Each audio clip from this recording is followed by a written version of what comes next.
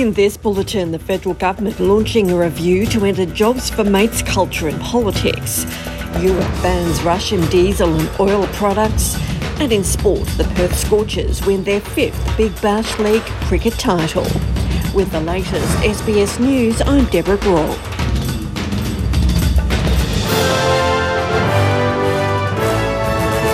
The federal government is launching a review of public sector board appointments to ensure they're based on merit rather than politics or so-called jobs for mates.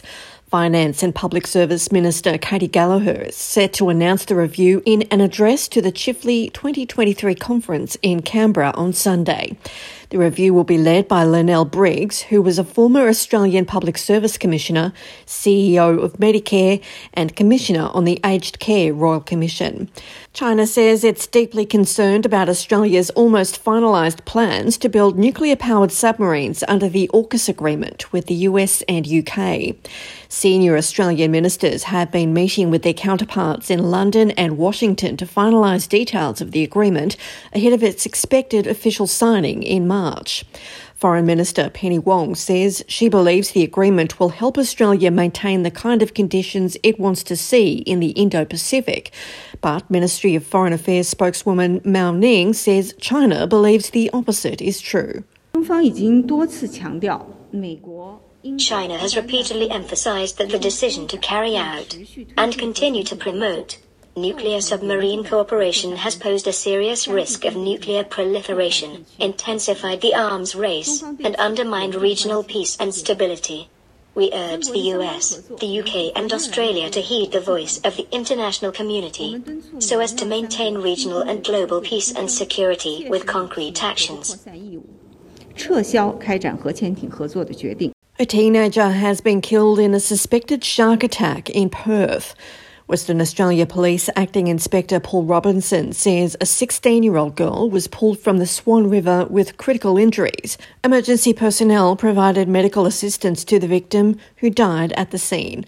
Police have asked anyone who witnessed the event to contact them while Fremantle detectives prepare a report for the coroner.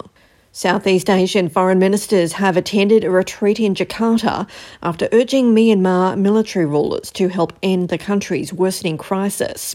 It follows the year's first meeting of the Association of Southeast Asian Nations foreign ministers, with the Myanmar conflict-dominated discussions. Speaking at the retreat, Indonesian Foreign Minister Retno Marsudi says peacekeeping is a crucial responsibility for ASEAN and its members. The trust of the international community should be used by ASEAN to continue its role as an anchor of peace and stability in the region. Europe is further cutting its energy ties with Russia, banning imports of diesel fuel and other products made from crude oil in Russian refineries. The European Union ban takes effect today. It aims to reduce Russia's income while keeping its diesel flowing to non-Western countries to avoid a global shortage that would send prices and inflation higher.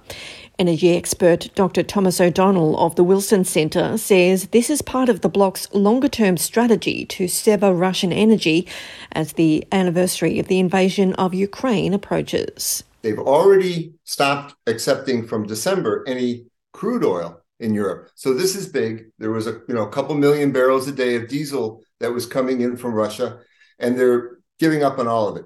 Today marks the 35th edition of the Midsummer Festival in Victoria and kicks off 3 weeks of events to celebrate LGBTQI+ communities.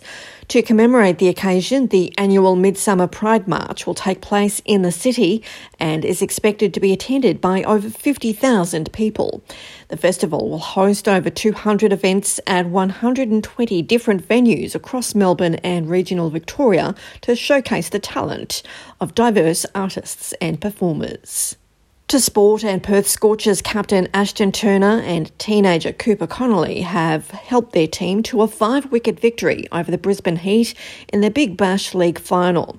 Players ran onto the field in wild celebrations after the winning runs secured the franchise a record 5th title in front of over 53,000 fans at Optus Stadium in Perth.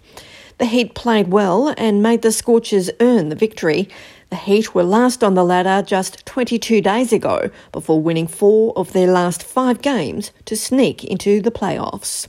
I'm Deborah Groarke. This is SBS News.